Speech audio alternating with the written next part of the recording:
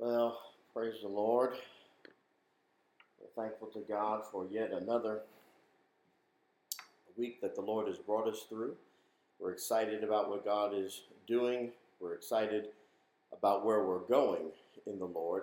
And God has given me a word to share with the church. And this word is also a word that could liberate those of you who may be listening but struggling with your faith or with a decision to believe in our God. So I hope that this word ministers to you. I pray that the Lord use me. I have to warn you, I feel really excited and passionate about this word. And anytime that I'm passionate about something, I get excited and full of exuberance. So I will not apologize now if I get a little louder in my vocal tonage, so to speak. I'll try to just speak this to you, but there's something about the Word of God that just ignites my soul. Jeremiah said it best, it's like a fire that's shut up in my bones, and it's just dying to get out. It's something that is very difficult to contain, and it's very hard to control in a sense. So I ask that you bear with me. I won't hold you long today.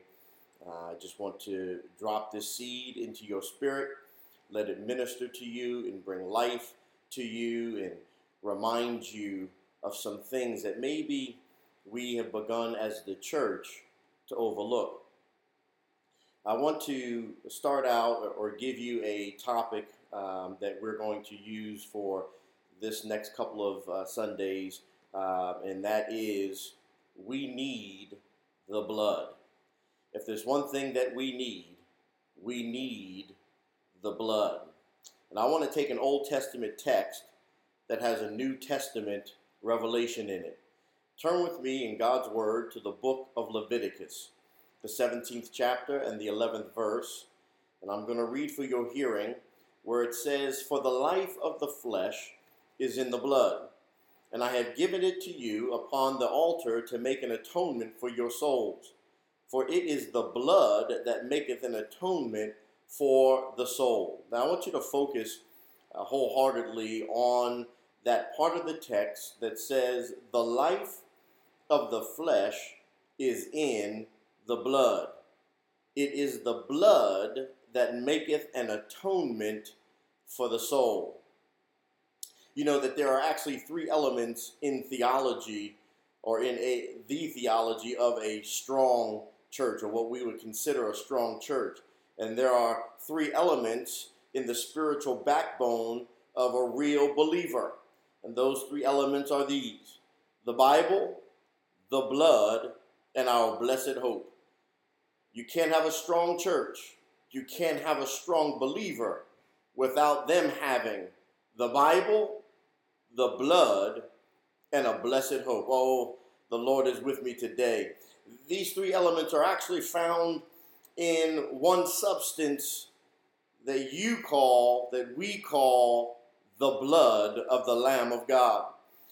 As a matter of fact, we pastors and teachers and preachers need to preach about the blood of Jesus more in these days than we're doing. We're really good at preaching prosperity. We're really good at preaching all of these wonderful truths in the Word of God, but the most important, the most prominent truth that we should be preaching to the world is the power that is in the blood. We need to preach about the blood of Jesus. In fact, the blood of Jesus is truly a glory story, not a gory story. It's a glory story, not a gory story. You see what I did there? You'll catch that at midnight.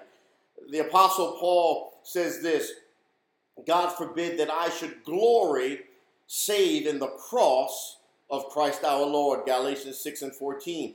You see, it's the precious blood of Jesus Christ that gives us something that we can glory in. And if you are not saved today, if you're not a Christian today, I need you to hear what I'm going to release into the atmosphere of your life, because God Almighty, who loves your soul, has put Calvary with its blood-stained cross and its blood-drenched slope as a blockade to keep you out of hell. the blood of Jesus is the only way out of that destination. Let me talk to you today. Let me start out with just the beginning elements of this lesson that I want to get into today.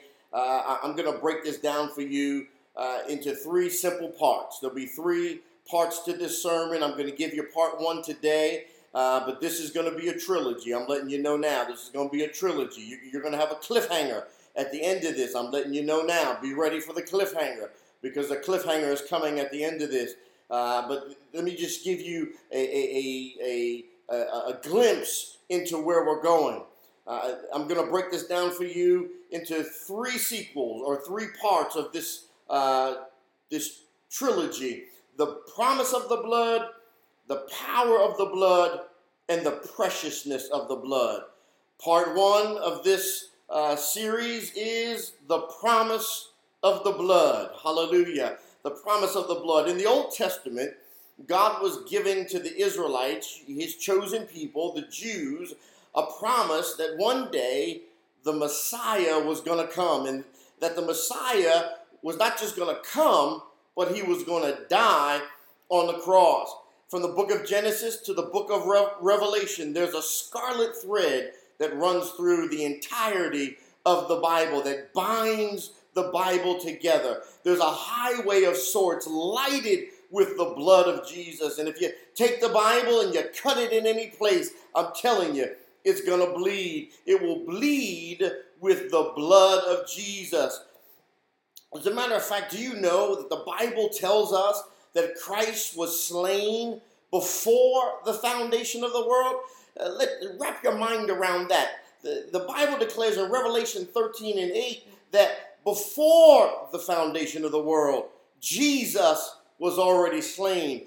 Before God created the world, in the mind of God, Calvary was already a finished work. It was a finished fact that Jesus was slain before the foundation of the world. Some people believe we preach an old gospel when we preach about the blood, but that's all right. They think that we need a new and modern gospel for a new and modern world. But what they don't truly realize or understand is what we're preaching when we talk about the blood is the true gospel, and it's a gospel that's really older than they realize, because it's a gospel that predates humanity. It's older than the earth itself. It's older than our human history.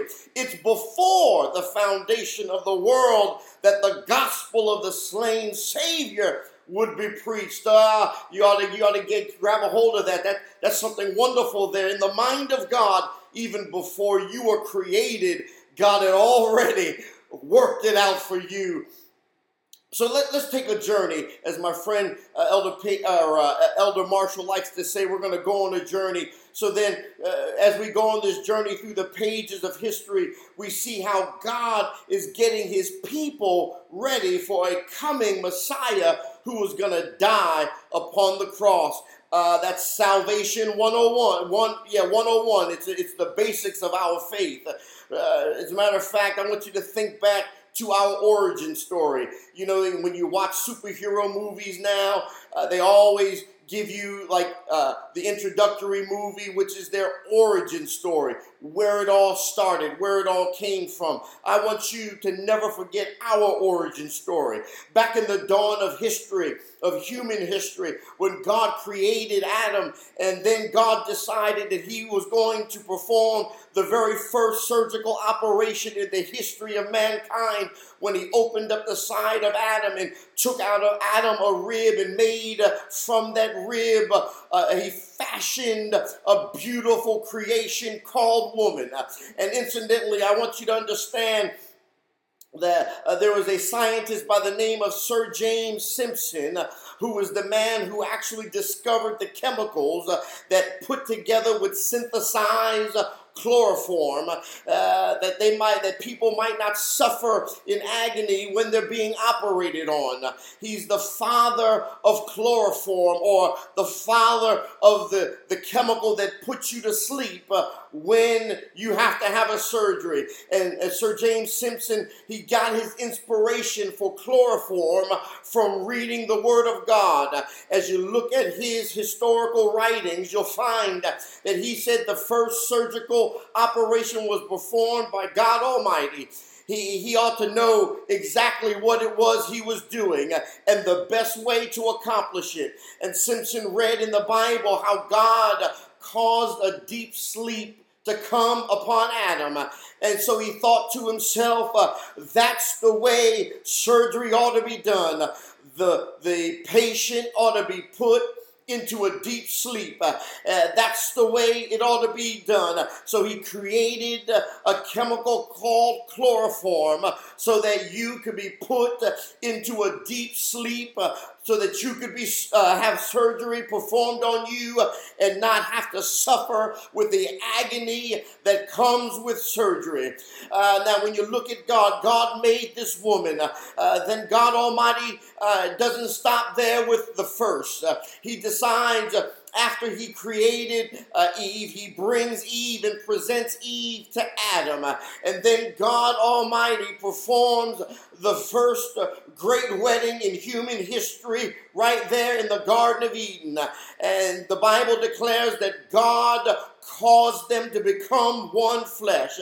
Oh, happy were they. They walked in fellowship with God, and they walked in fellowship with one another. If every marriage could just remember that as you walk in fellowship with God, you can walk in fellowship with one another. And everything that they saw reminded them of God, their creator, God, their uniter. When they saw a flower and the flower would bloom, they would look at that flower and they would think to themselves, God's thoughts are in blossom.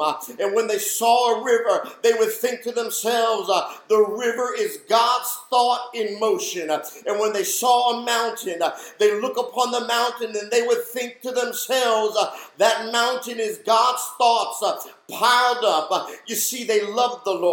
They loved the Lord God with all their heart, and they praised God with all of their being. But then one day, you know the story, the serpent would come into the pages of human history, would enter the annals of our time. He would lie to Eve. He would lie to Adam.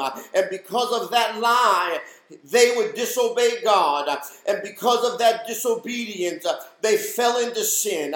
And Adam and Eve, when they entered into sin, caused sin to enter into the world. And when sin entered the world, death by sin entered the world. And with death came sorrow and pain, groan and moan. All of these things came into the earth because of this thing called sin. God help me today. But then God Almighty took an innocent animal. He carved from that animal the skin, and he shed the blood of that animal. And then God came to Adam and Eve, who incidentally at that time had recognized their nakedness, and they fashioned for themselves garments made of fig leaves. They sewed fig leaves together to cover their nakedness. And they were in the garden hiding from God. Then God came walking in the midst of the garden. And Adam said, I don't think I feel so good. And Eve said, me either. And they went to hide from the presence of God. Man feels pretty good in his own robes of self-righteousness, sewn together and fashioned together by his nimble fingers. But those things are not going to stand in the sight of a righteous God. Oh, I'm here to tell you, saints, that what you put together is not righteous enough to make you righteous before an all-righteous God. So when God comes, they hid themselves from the presence of the Lord. And God knew that it was in sin that they had broken their wonderful and pristine fellowship with him in the garden. And God made for them coats of skin. But God did it by the shedding of the blood. The Bible declares this, and you need to hold on to this because this is the key to your deliverance.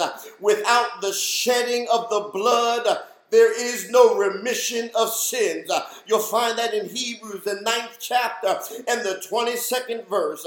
Without the shedding of the blood, I know blood is gory. I know blood is nasty. No one likes the blood. But I'm here today. I was sent by God to tell you that without the shedding of the blood, there is no remission of sin. Help me, Holy Ghost. I feel the fire of the Holy Ghost on me.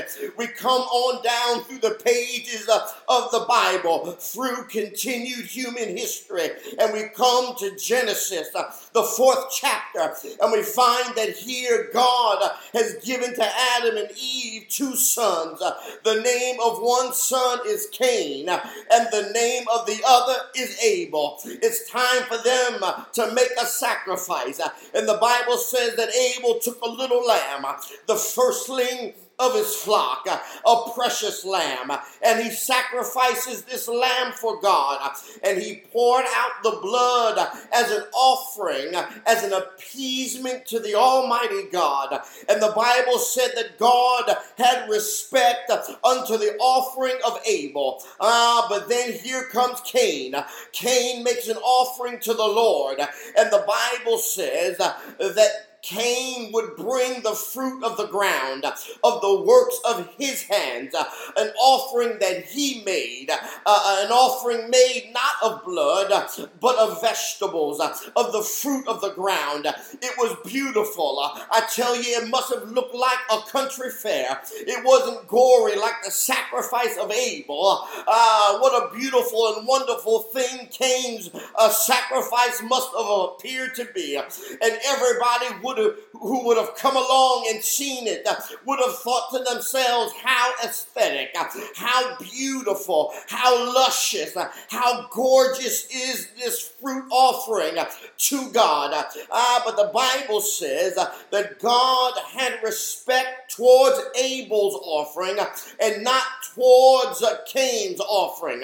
I know that Abel's offering was gory, and Cain's offering looked like it was beautiful, but God had respect unto Abel's offering and not Cain's offering. Abel's offering, not Cain's offering. You'll read about that in Genesis 4, 1 through 5. But the Bible teaches without the shedding of blood, there is no remission of sin. Oh, you got to hang your hat on that one. Without the shedding of blood, there is no remission of sin. So we keep on this journey. We come on down to the 8th chapter of my favorite book in the Bible, the book of Genesis. And we find that the way that man had lived was a stench in the nostrils of God. So God says to himself, I'm going to destroy the world with a flood. And he saved Noah, the 8th person, a preacher of righteousness. You read about that in 2 Peter, the 2nd chapter and the 5th verse. And Noah came through that flood, and Noah knew that the ark was a picture of the Lord Jesus Christ, who would one day come and shed his blood upon the cross. And the Bible tells us in Genesis chapter 8 and the 20th verse that Noah offered a sacrifice. It wasn't any sacrifice. It wasn't a fruit sacrifice. It was a blood sacrifice. 8 and 20. We are going somewhere here in the blood.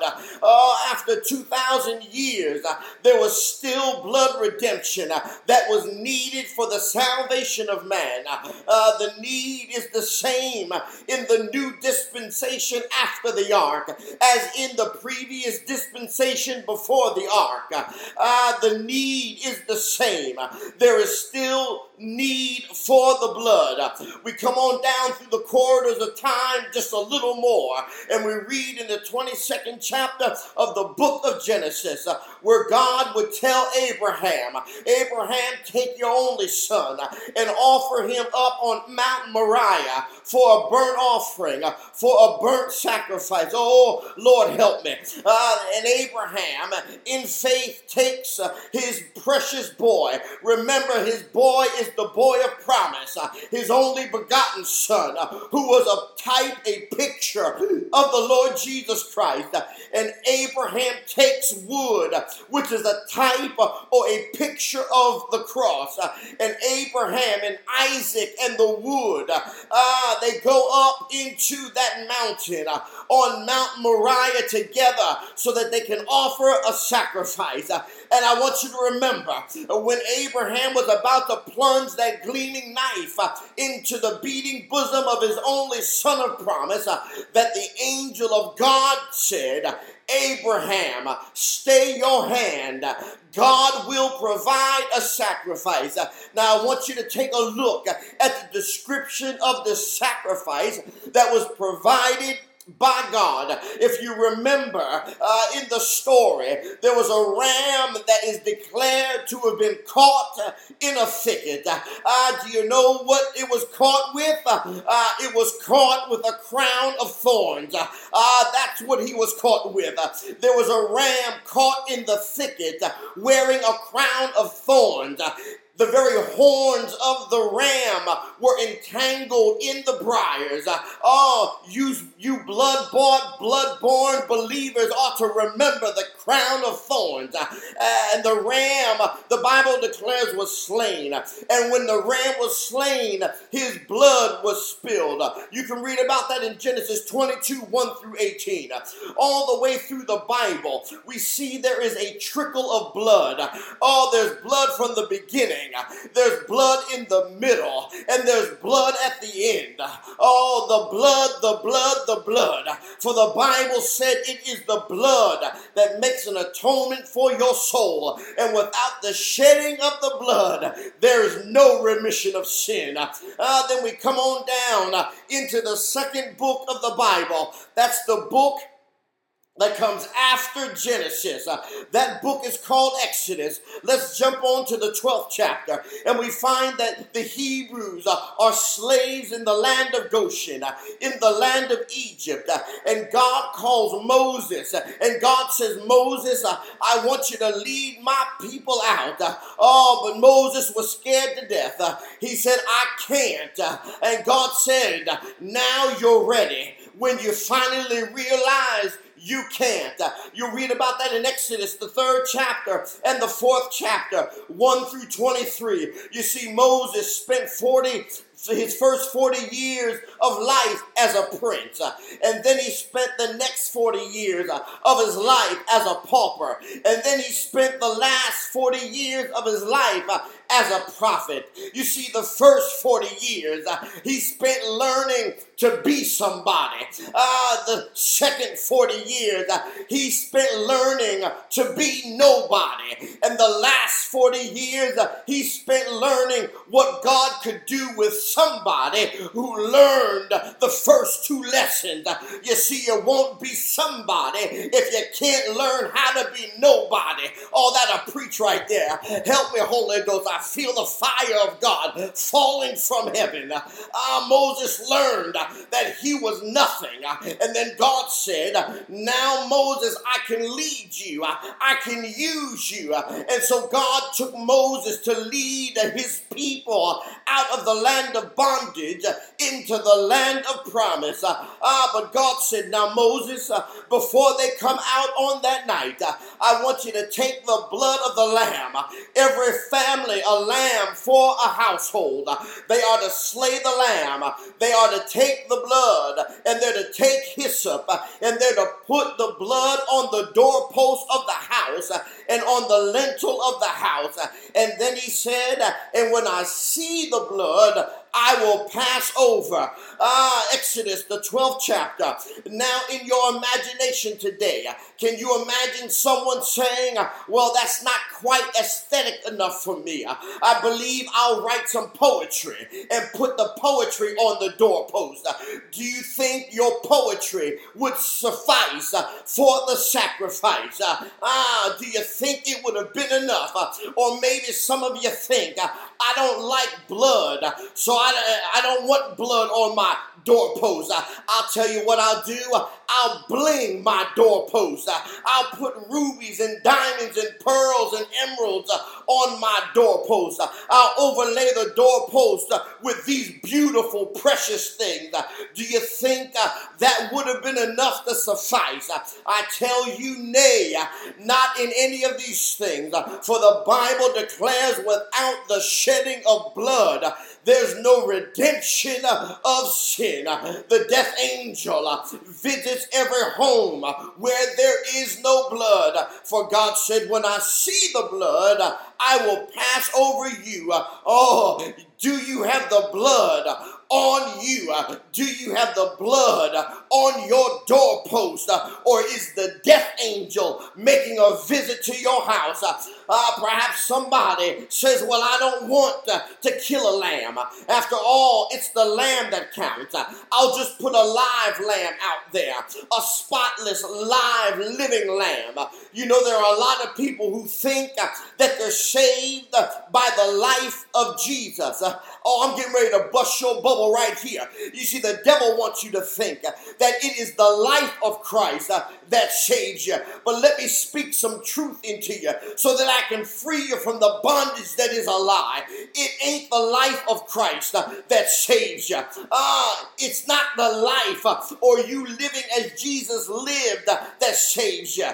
What saves you is the death of Jesus. Salvation does not come by learning lessons from the life of Jesus, but by receiving life from the death of Christ. And it is when Christ is crucified, it is when Christ is slain, it is when the blood is applied to the house that the death angel of God will pass over you.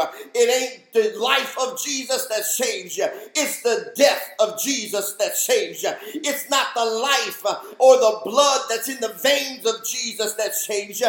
It's the blood that came out of the veins of Jesus that was poured out on Calvary. Hallelujah. It's the blood of the Lamb of God, the only begotten of the Father, the one that is and was and is to come, life everlasting. It is his poured out blood that saves you. Hallelujah. God help me. Let me keep on moving here. I don't want to hold you. The Hebrews, if you go on and continue to read, you'll find that the Hebrews have a tabernacle. They're out in the wilderness, and God gives them some strange instructions for that day. They call this day the Day of Atonement. It comes once a year. Oh, the high priest will get a little lamb, not Mary's little lamb, but they will get a little lamb. They'll put their hands on it and they will pray upon it the sins of the people. And then they will take this sacrificial knife and they will cut the jugular of the vein of that lamb. And the blood is poured into a bowl. And then the high priest will take the blood. They'll go behind the thick curtain that parts the Holy of Holies from the holy place. It's the inner sanctum, the place where God himself dwelt in all his Shekinah glory. And he goes back there, the priest, with the blood. Do you know how long the priest would stay back there in the Holy of Holies with the blood? The priest would stay back there for 3 hours. There's something significant about the number 3. Have you ever wondered why there was darkness upon the face of the earth for 3 hours when Jesus was crucified? That's because he, as the high priest, was going behind the veil. This is why the Old Testament priest would stay behind that veil for 3 hours. And when the people waited, and finally after the priest had come back and offered the blood as an atonement for their sins, as a temporary putting away of sin until the permanent fixing fix would come. That is, Jesus would die on the cross. And do you know what he said when he came out? When the priest would come out from behind the veil after that 3 hours, the priest would come out after the sacrifice from the Holy of Holies, from being in the presence of Almighty God, standing in the Shekinah glory of God. The priest would utter some very significant words. As a matter of fact, it would be 3 words that the priest would utter. It would be 3 words that would change the life of every man, woman, boy, and girl in the nation of Israel. It was 3 words that would be declared, that would reshape their future. It was 3 words that would be uttered, that 3 words that you would hear again in the future. The priest would come out from behind the veil, and the priest would declare, "It is finished." Oh, somebody ought to be running around their house right now shouting glory to God, because God finished it. God finished it. The people would wait, and the priest would come out, and he would say, "It is finished." That's what he would say. Every time he came out, year after year, he would declare, "It is finished." For hundreds and hundreds and hundreds of years, these Jews had heard these words when the high priest came out of the holy place after offering the blood. "It is finished." What do you think the Jews thought when they stood there at Calvary and Jesus is making his statement? You know, we preach about it during Easter, the 7 sayings of Jesus. We're so cute with our colloquialisms and trying to make things sound good, but the 3 most powerful words ever uttered in human history were 3 simple words. Those words were, "It is finished." Imagine when Jesus uttered those words before he gave up the ghost. He said, "It is finished." And then the Bible declares he hung his head and died. Nothing else needed to be done. This wasn't a temporary fix. This was the final fix. It was the shedding of blood that would cause for the redemption of sin. Somebody give God some praise. Hallelujah. So let me just talk to you just for a minute about this word, about these 3 words, "It is finished." It's from the word tetelestai, which literally means it is paid. This word is found written on receipts. It's something that you're used to seeing. It would be the equivalent in today's culture as paid in full. You know, when you own a house, you want to get that title back from the title company, and stamped on that title, you want to see paid in full. You know what paid in full means? Paid in full means I don't owe nobody nothing. This is all mine. I don't have to keep paying for it because all payment has been made. So what Jesus is saying on the cross, when he bows his head and he makes an atonement for our sins, he is saying it's paid in full. It's finished. But all these things, all these shadows, all these types, all these figures are pointing to God's only begotten Lamb. One day, here comes old John the Baptist. What a preacher. Brother, I tell you, somebody said that he ate honey and he didn't preach it. Man, he was God's man. He ate grasshoppers and honey. As a matter of fact, he ate a grasshopper salad that had a trickle of honey on it. That's what he ate. He was God's man. He had a rock for a pulpit. He had a babbling brook for a choir. And he preached. He preached repentance. He was saying, "There's coming one after me whose shoes I'm not worthy to untie." Finally, that day comes when Jesus from Nazareth in Galilee came unto John to be baptized. John the Baptist's heart must have skipped a beat. The Holy Spirit in John said, "John, that's that's the one. That's my son. That's the Messiah. And do you know what John said with tears swelling on his cheeks? He looks at Jesus and he says, behold, the Lamb of God, which taketh away the sin of the world. Look at him. Here comes the Lamb of God. You read about that in John 1 and 29. Think of all the thousands, millions of lambs that have been sacrificed on smoking Jewish altars. All of these were their lambs. They had to buy the lamb. They had to provide the lamb. Now, here comes God's lamb, a lamb without spot, a lamb without blemish.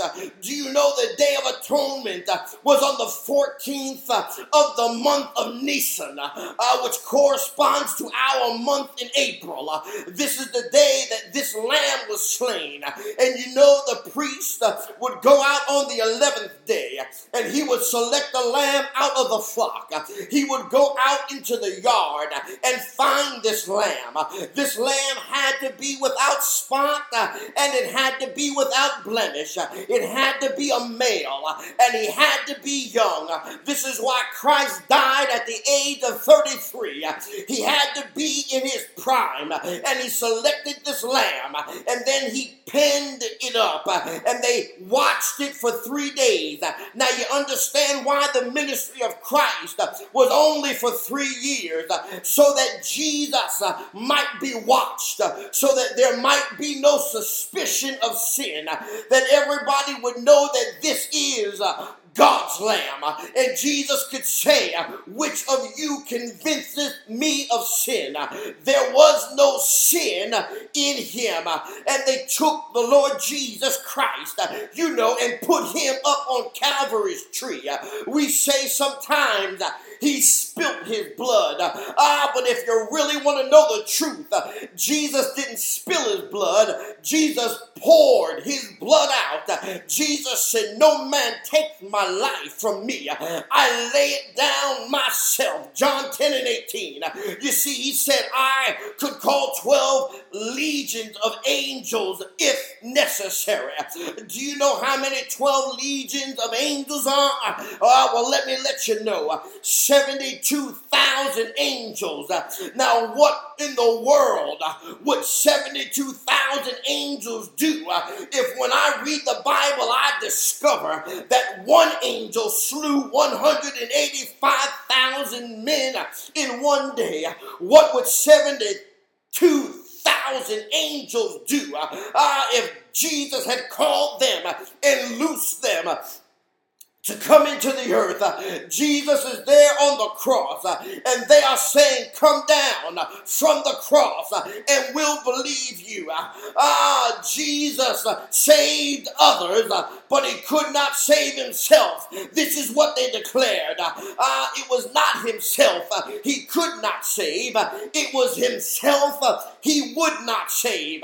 Do you know who the man Jesus refused to save? The man that Jesus refused to save was himself.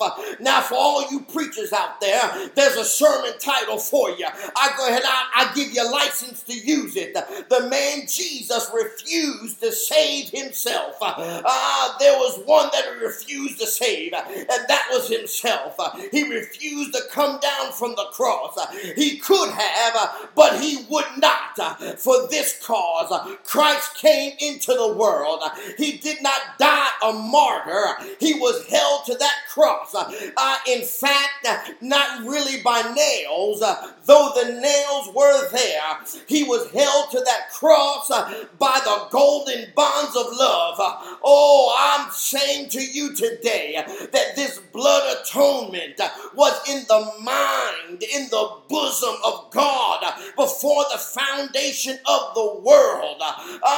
Before everything that was made, this plan was already in play. And as you study the Bible, you will find this scarlet thread that runs all the way through God's wonderful book, the promise of the blood, the promise of the blood.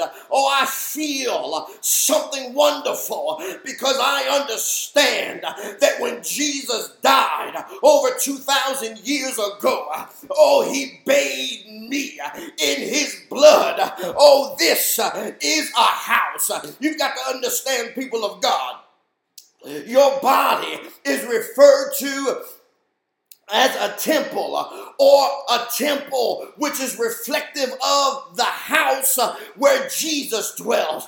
So you got some doorposts on your house, and thanks be to God that God sent his only begotten Son. He sent the Lamb of God, and when he sent him, he didn't send him to just live, but he sent him to die, so that when he died, the blood could pour out, so that I could take that blood and have it draped on me, that the doorposts of this house could be marked, so that I would be translated from death into life. Oh, hallelujah. Thanks be to God. The doorposts of house Jesse is covered by the blood. Oh, I'm not covered by fancy things. I'm covered by the glory of the Lord. I know to some it might be gory, but to me it is the glory. On the doorposts of this house is marked with the blood. And because it's marked with the blood, when death came to get me, hallelujah, when death came to get me, it had to pass over. What is death? Well, death is separation between me and God. Death is the putting away of my relationship with God. Oh, but thanks be to God that on that day 2,000 years ago, Jesus shed his blood on Calvary so that this house could be marked. This house could be covered. This house could be saturated in the blood of the Lamb. And because it's marked with the blood of Jesus, then the death angel has to pass over.